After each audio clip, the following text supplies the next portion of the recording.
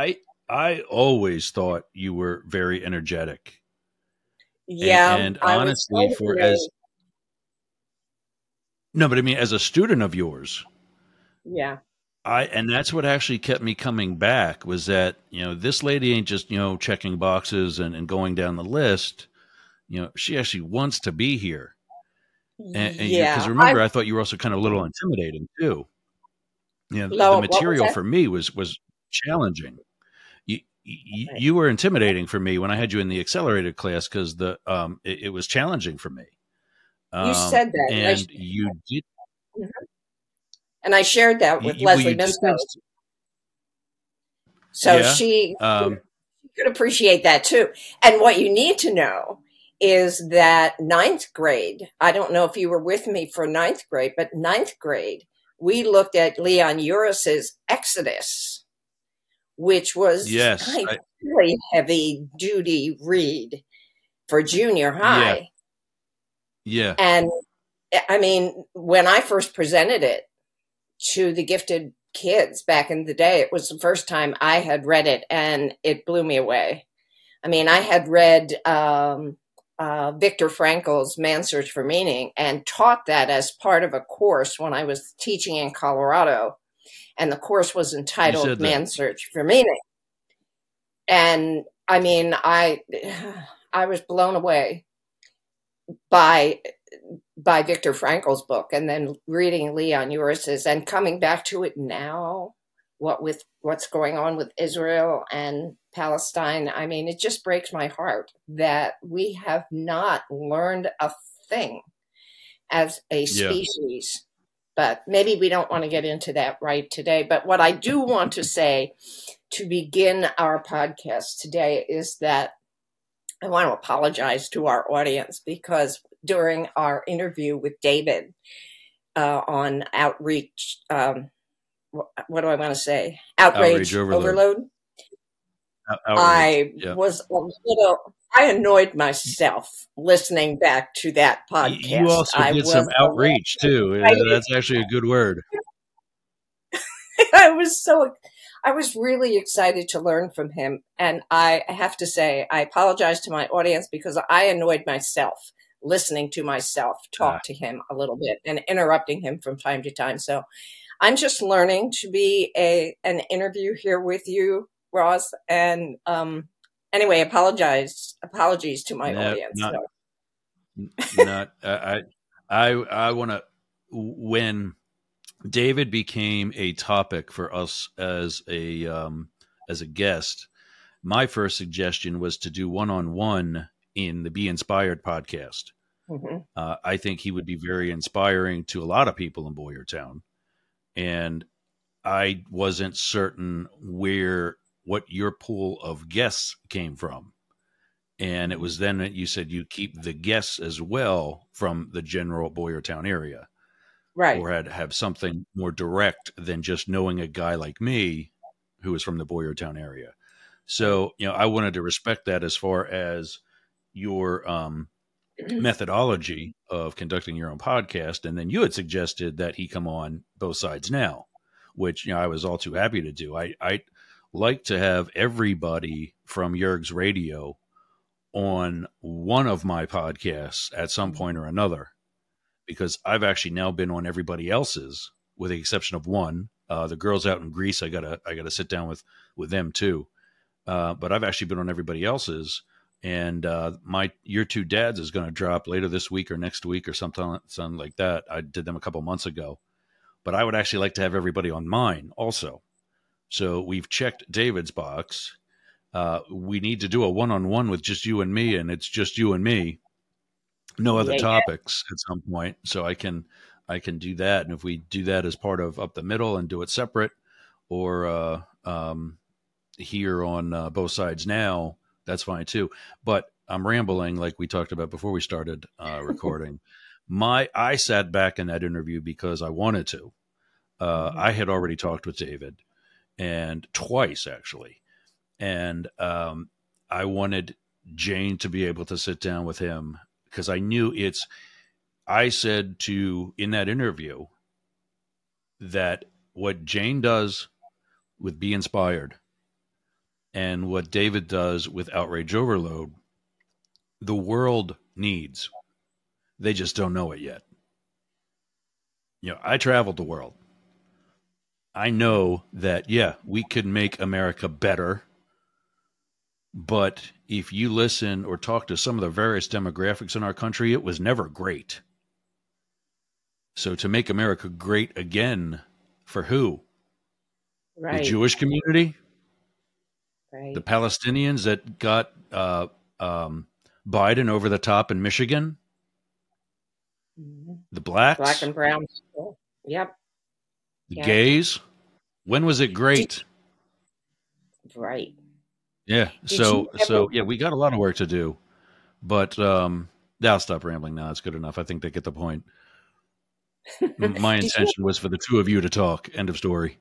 Did I you need ever coffee. Hold on. Go ahead. Did you ever watch the TV program Newsroom? Is that kind of sort of a comedy? Pardon me? No, it was with, now I forget his last name, Jeff. He was on Dumb and Dumber. Goldblum. Pardon me? Oh, Jeff Daniels. Jeff Daniels. That program ran for a couple of seasons right before the 2016 election. And if I ever had to live on a TV program, if it were ever real life, I would have joined and lived in the world of Newsroom, because it was absolutely brilliant. Absolutely brilliant. And it starts out with Jeff Daniels in an auditorium setting with a panel of people. And, one of the audience members said something like, America is really great. I know what scene you're going to talk about. Yeah. Yeah. I know the scene you're talking about. I've seen that so many times. I have no idea what the hell that's from. Okay. Newsroom. And he says we're not, and he goes through all kinds of statistics. Exactly.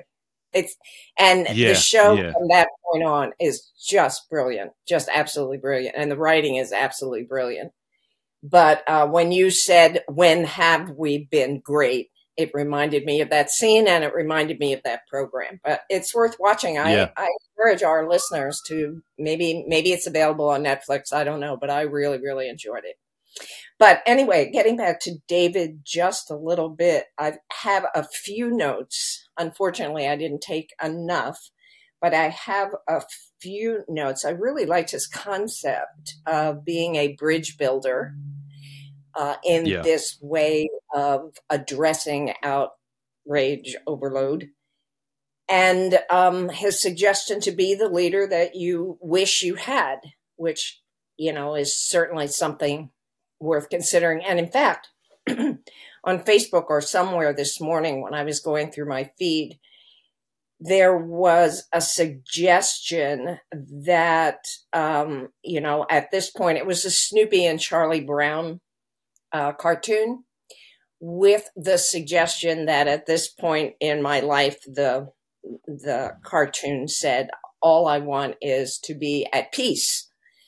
And I'm working on, the cartoon said, and I'm working on doing whatever it takes to remain and stay peaceful. And my response to that was, I'm not there yet. I just am not there yet. Wish I were, but this whole election season really has pushed a lot of buttons for me. And I don't know that we want to get into that in this segment, in this recording, but David's suggestions, I think, were really interesting. I found the fact that he said something about, we used to believe that if we gave people enough information, that the problem was an information deficit. That's not the problem at all. Yeah. And he indicated that when different opinions take over our identity, that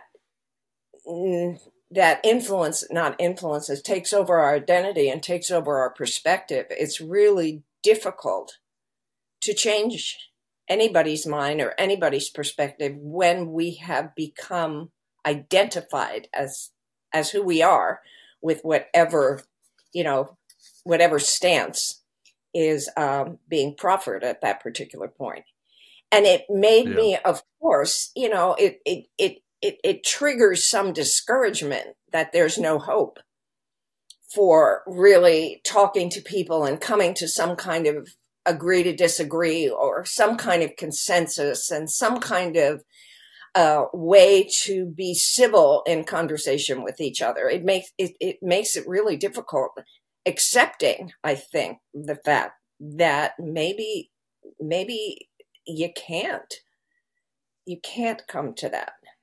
So, and then his suggestion also, that it's tied into our morality, that our positions philosophically, politically, are tied into our sense of what's right and wrong.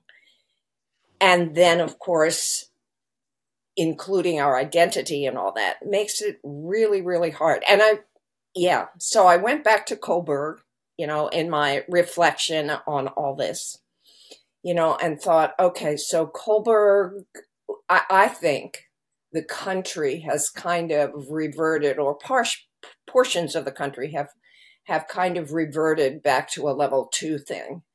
And I see, the current Speaker of the House deciding that the IRS shouldn't be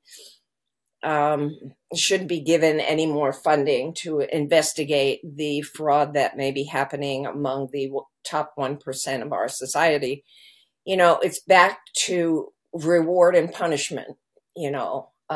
What's right, what our morals are what I can be rewarded for. And in this culture, of course, it's a lot of money that is our reward. But he talks also about smart people are the toughest. The smartest people are the toughest because they have the words and the skill set using words to convince themselves about whatever it is they have become identified with. And it makes smarter people more difficult to deal with, which, again, I found a little bit discouraging. Your take? Yeah. Yeah. That's the type that's, I was, as you were saying that I wanted to say this, I wanted to say that, I wanted to say, and I'm like, wow, there is, if you remember when the iPhone came out, I do. Steve Jobs and everybody was saying, if you want to do something with your smartphone, there's an app for that. Yep. And it occurred to me, for everything that every point we're trying to make, there's already a famous quote for it. Mm-hmm. And one of them is from the comedian Ron White. You can't fix stupid. Oh, Ross. Yes, you're right. and think about, what you said about, and what David told us about smart people. I would have always thought that it was the smart people that are going to see, here's the evidence, here's the stats, here's the common sense. Donald Trump is not a good leader. Donald Trump is not a good business person. Donald Trump is not a good person. He would make an awful president. Mm-hmm. And unfortunately, it's those commonalities that he's got with his base that got him there in the first place. Right. But the other thing is, look at the Catholic Church. For centuries, they never allowed gay people into the constituency, even though most of the upper echelon was, as my dad would say, queer as a $3 bill. Mm-hmm. Now the current Pope is of the impression that finally we are actually all God's children. It's not what he thinks. Attendance is down. He needs money.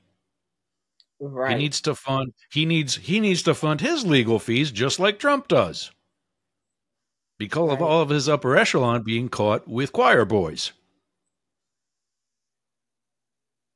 And I think what's going to happen is this moral thing for the people that don't practice it, like these far-right ministers who are for Trump. I just saw an episode of something, I don't remember, but some sort of news thing about a guy in a Bible Belt church, Methodist church, spoke out against Trump. He was fired that day. Right. And he detailed, just like we're talking about, all the ways how Donald Trump is not one of God's children, or does not at least teach the gospel and practice God's laws. No, you're gone. It felt like it felt like a game where I made a bad call and a manager came out to argue. Yeah. And he said the wrong thing, so I had to throw him out. Well, if I would have made the right call in the first place, that never would have happened. But now I got to dump this guy because he dropped an F-bomb at me. And he was right. Right. That's exactly what happened there. Well, that interesting. Congregation made a bad call, and they fired him anyway. Right. And like I said, it became pretty discouraging in assorted portions of our recording with David. The encouraging part, which I am kind of skittish about believing, was when he said that he was surprised to learn that there's so much going on. And what he means is that there's so much going on in the opposite direction, in support of civility and in support of, more positive things, in support of going against outrage all the time. And he said, I think he said, correct me if I'm wrong, that, the messages he gets, the research that he's doing, and I loved that he's doing scientific research, as science is his system of belief, his religion, as it were. But commented that there's so much going on that he is being a little encouraged by that. And I certainly hope he is correct. Certainly the polls don't indicate that the majority of the country, smart people or others, get what you said, that Trump is not a good businessman. He's not a good person. He's not a good anything. That's where I disagree. That the fever hasn't broken is really discouraging for me. So that's where I disagree. Hope right. I don't agree with that, and I'll tell you why. And we mentioned that. Excuse me. Sorry. We mentioned that with David. He had said what you said, that the polls are kind of close, and I said no, that's not true. And here's why. Remember, a couple minutes ago we said there's a saying for everything. Yes. Money talks. Okay. Joe Biden is outraising Trump almost 2-1. Why don't we hear about that? Because you hear about the polls that the media takes instead. Oh. And what do? They call the people that they know are going to give them the answers that they want. Okay. Fair enough. And that's why politicians started saying the only poll that matters is the one on Election Day. That's right. That's true. Well, let me just say, I hope you're right. How's that? Yeah. I mean, and I say it cautiously because, the one presidential election I was wrong in calling, you know which one that was. Yes, I do. And that was eye-opening. It was shocking. It was disappointing. This is a guy who sat on election night at the moment that he began to take the lead, and our now future First Lady expressed her disappointment because she never wanted anything to do with it in the first place. Right. He was quoted as saying, and this is coming from a bit of a privileged position, but he was quoted as saying, "Don't worry, we'll never beat Hillary." Yeah. Now, is that who you want as your president? Somebody who doesn't want the job in the first place? Right, but he wants it now. No, he doesn't. No, he doesn't. He wants to be the next dictator. Oh, General right. Milley said it. All of his senior staff has said it. When he did the Muslim ban, and I'll put this in the show notes and in comments, but a link to a gentleman named Miles Davis. No, Miles Davis is a musician. Miles Taylor was a senior staffer under then Secretary Kelly, John Kelly, Marine General John Kelly.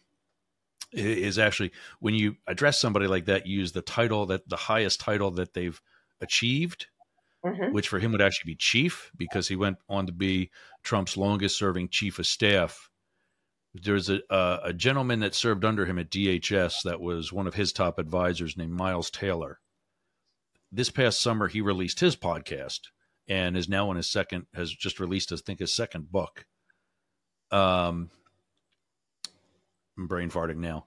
His whole podcast is what happens when you bring out the truth about Donald Trump. How Donald Trump hunted them down, and he was eventually one of them. Yep. And the lady that hunted him down was eventually one of them. She resigned on January 6th. He was told flat out by everybody, all the way up, Meadows, everybody, that the Muslim ban was flat out illegal, immoral, ill everything. And his exact words, "Do it anyway." That is not a president. That is a president that gets impeached legitimately, like Nixon. You know, like for a lesser crime, like Clinton, but definitely twice like Trump. And Anyway, yeah, it's shocking. Outrage overload. And what David was recommending, science-based cures for outrage overload, included some, what's happening or what's being suggested in a lot of different arenas. Meditation, journaling, exercise. How are you coming with your addiction to your phone that you mentioned in the episode? Can't turn it off at night. I'm doing better at bedtime. Yeah, I'm doing better at bedtime. And I've gone back to taking a melatonin sometime where I'm wrapping up being on my feet so that it better kicks in at bedtime. I'm trying to do it like right before I walk the dog for the last time. And that way I'm, totally exhausted, by the time I get back to the house. But yeah, I mean, I'm obsessed with Yerg's Radio and Up the Middle and Both Sides Now and everything that I'm doing. I get up. I'm back to getting up in the morning. I slept in a little bit today because I could, but because I'm actually pretty caught up, I feel. I mean, the to-do list is always going to be there, but for what I definitely needed to get out with the Monday episode for this week, which by the time folks hear this will have already been launched, of Yerg's Tonight and that episode of Up the Middle. Some pretty decisive and I think damning information. This is a passion, and I'm allowing it to be less of an addiction. We're making plans to get the jet ski ramp fixed so we can get out on the jet skis. I'm looking at getting back to my gym that I haven't been to since May, even if it means taking Matrix to the neighbor, because Matrix, having lost his buddy back in May, Right. he hasn't been the same. He hasn't been the same. I think I did another episode. That's a great question now that I think of it, because it allows me to talk about this, which will be beneficial to everybody. Good. I did a episode where I co-hosted with Sportcat, Glenn Jackson, the host of the Misfits and the host of the Para or Normal Guys. We just did a special. I don't even know what the hell we're calling it. We interviewed a sergeant from the Walnut Creek Police Department who back in 2012 shot and killed a bad guy. And it wasn't until 2016 that he realized how much it negatively affected him. And, to talk about, passion versus addiction and getting help and helping yourself. He retitled, when he wrote his book and in his speaking tour, post-traumatic stress disorder to post-traumatic stress injury. You were fine before that incident. Mm-hmm. Or you were fine before the series, as in my case, the series of incidents started affecting your life. And I asked him, I said, are you ever going to be better? And he says, I'm better now. I'm forever going to be different. Mm-hmm. Just like when you break a bone and the bone heals, it's never going to be back to 100%. And it's always going to be no more than 99%. And in the case of bones and healing, they get stronger at the place of fracture. Just like the toxic positive phrase, that which doesn't kill you makes you stronger. In the case of bones, and that's why that's my understanding medically is that. So you are stronger. Yeah. It would seem to me as a result. Oh, yeah. Would you say? I'm not crying in the middle of grocery stores anymore. Let's talk about that for a little bit. How exactly do you find yourself different and stronger since then? I'm not finding myself crying in the middle of grocery stores anymore. I'm less worried about dating and more concerned about being social.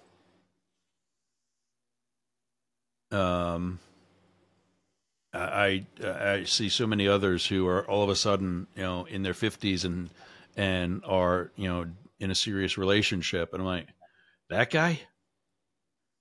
Well, it's because he was never really looking for it. He just let the social activities take the precedence, and what happened happened.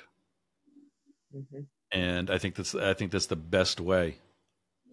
As far as professionally, you said it yourself. I don't give a fuck who knows that I'm gay. Mm-hmm. That's not exactly how you said it, but I don't believe I did. Right.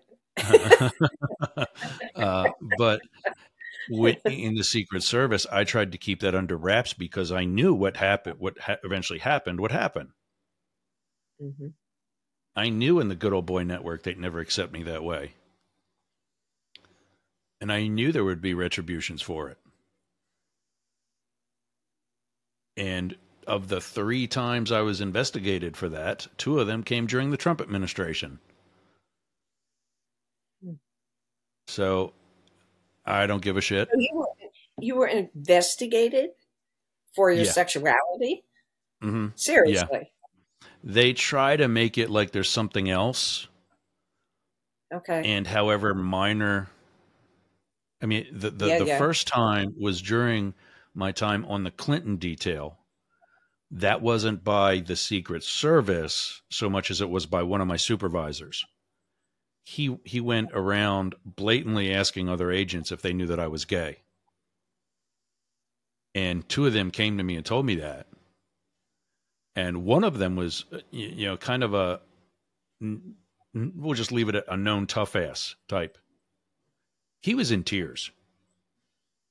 he was so shaken up by it and so nervous for his own job security, which he was eventually ousted as well, For even though he being gay. was no, he was straight. He's a bit of a tattoo guy. Oh, okay. And this is for me, this is kind of funny because I've got tattoos now also, and I've got a sleeve down my left arm, and I'm just wondering, I'm like, I can't go back and umpire baseball anymore. We've never had umpires with tats on their arms or visible tattoos. This Interesting. guy had them up his neck, had them on his head, and had them Oh on his my. hands while he was still an agent. And so he had to wear a scarf, an ascot, and gloves when he was out on an On duty. advance because they didn't want that being seen. Meanwhile, now he looks like some, you know, Hugh Hefner dude, because he's got a sport coat and an ascot on. I mean, you might as well stick a tobacco pipe in his mouth and driving gloves. Who wears that? Mhm. It's stupid shit that we wound up bringing more attention to ourselves Right. than what was necessary. But Well, so he's the reason why the Secret Service now has an actual body art policy. and the policy says there will be You no. can't be visible tattoos or Oh, piercings. Besides okay. societal standards to, include the ears, Okay. um, which was, one of the cards I pulled on my very last protection assignment. I was standing post at Kamala Harris's house in Brentwood. And 2 days after the assignment, one of the bigger bosses calls me at home and says, "Hey, what, blah, blah, blah. What's up? How you doing?" Because we knew each other when we were both hump agents. Hmm. And he says, "Brother, I love you, but you can't wear a ponytail on post like the site agent did, who was a woman." Good one. And he Good goes, one. "Dude, are you really going to go there?" I start laughing and I go, "Brian, you called me." And he starts laughing and he goes, "Here's what you need to know. That's probably going to be my last post standing assignment. I'm not on the rotation list next month. And after that, I'm going to spend the rest of my career on vacation, whether you guys like it or not." And Okay. he says to me, he goes, "The race is on because I'm retiring too." So basically, he was saying Wow. he didn't give a shit. He was told to make the call. And what happened was I Right. was on a vehicle checkpoint down the street, and she and her husband came out for a walk, and they walked right past me. And so when something like that happens, you get out of your car, you look alive, Yep. and you be alert. Yep. Well, she walked right past me. She knew me from before, from post standing at her condo in DC, and from also at that house prior. And she smiled and said hello, and I could tell the smile was also because it was a bigger smile, like she was kind of almost glad to see the ponytail, as was her husband Doug. The boss walking right behind her, I could also tell was pissed Yeah. because that's not how the big alpha male Secret Service agents comb their hair. Right. Right. Now, And I'm like, "Fuck you, did dude." you did you recognize your own feelings of trauma during the investigation done during the Clinton years? Did it start a kind of a, let's I say, was more paranoia scared then. Yeah, I was a lot more scared then, and that was actually the lesser of the investigations because during the that Clinton one? literally didn't go anywhere. Yeah, that I mean they did shit to me that I was just actually thinking about that last night. Was are all the other former slash small details the same way? Are they as petty as all of these supervisors were? Most of these supervisors were. Um, but yeah, and the irony of that is that guy, that supervisor, is retired to the Tampa area. So it's only a matter of time that I see him at a retiree event. Gotcha. And I'm that's probably the biggest stress is what am I going to or not going to say to him? Well, you'll have to plan. Um, oh, and go through the script and all that. The other two, in 26, I don't know if he was actually won yet or was about to or won and wasn't inaugurated or was inaugurated. I don't remember. But in 2016 or 2017, they tried to get me for a violation of the Hatch Act, which is Well, where government officials cannot accept. influence. Well, also we can't influence. Like I can't, while being a Secret Service agent, tell you who to vote for. Oh, okay. I'm a government representative. That's not democratic. Mm-hmm. Yet it's okay for a bunch of the presidential detail agents high-fiving each other and whooping it up every time he does some sort of asshole speech. Right, right.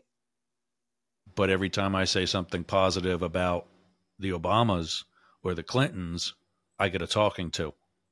That's part of the Hatch Act? It's part of the environment in the workplace. Oh, okay. It is part of the Hatch Act, actually. You know, your behavior on the job, period, Okay. cannot be of an influential nature. But like I always thought too that I couldn't even do as much as put a sign in my front yard. And during the course of that investigation, I learned that I could. Um, but yeah, I found that there was, you know what Twitter is, right? Yes. The social media platform Twitter. There's Yes. another one very much like it called Tumblr. And um, because it's not as popular, that they're a little less stringent on the community standards. Okay. So there's more porn on it. Oh, okay. This investigator showed me a Tumblr account that was quote unquote mine that was nothing but gay porn. And I said to her, I said, well, would you like my phone?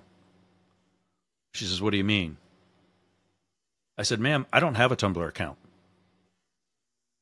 Because they were saying that this account was active, as were my pro Hillary comments active during the time that I was on duty. Mm-hmm. I'm like, well, that's great, but I don't have a Tumblr account. And when you get the IP addresses, you'll be able to see that.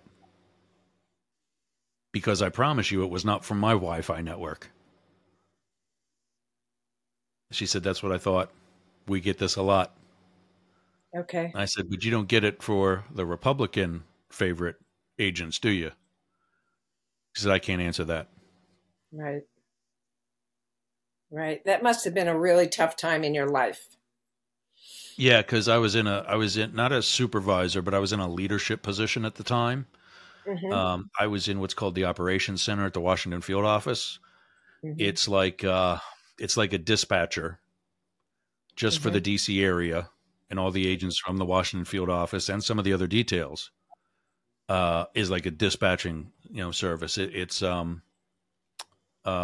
like our situation room of sorts. There's TVs all over the wall with all kinds of different news programs on, closed circuit camera feeds from the White House and from wherever, and radios blaring, and not for the classic rock station, but different frequencies that we're using. And I led a team of agents that led that room. So of the shift leader types that led the different factions that are represented in that dispatching room, there's one journeyman level, worker B level agent that supervises the whole room. I was that supervisor of the supervisors. I use that word just to give you an idea of the authority I had. All that being said, I had an actual supervisor that was working with me.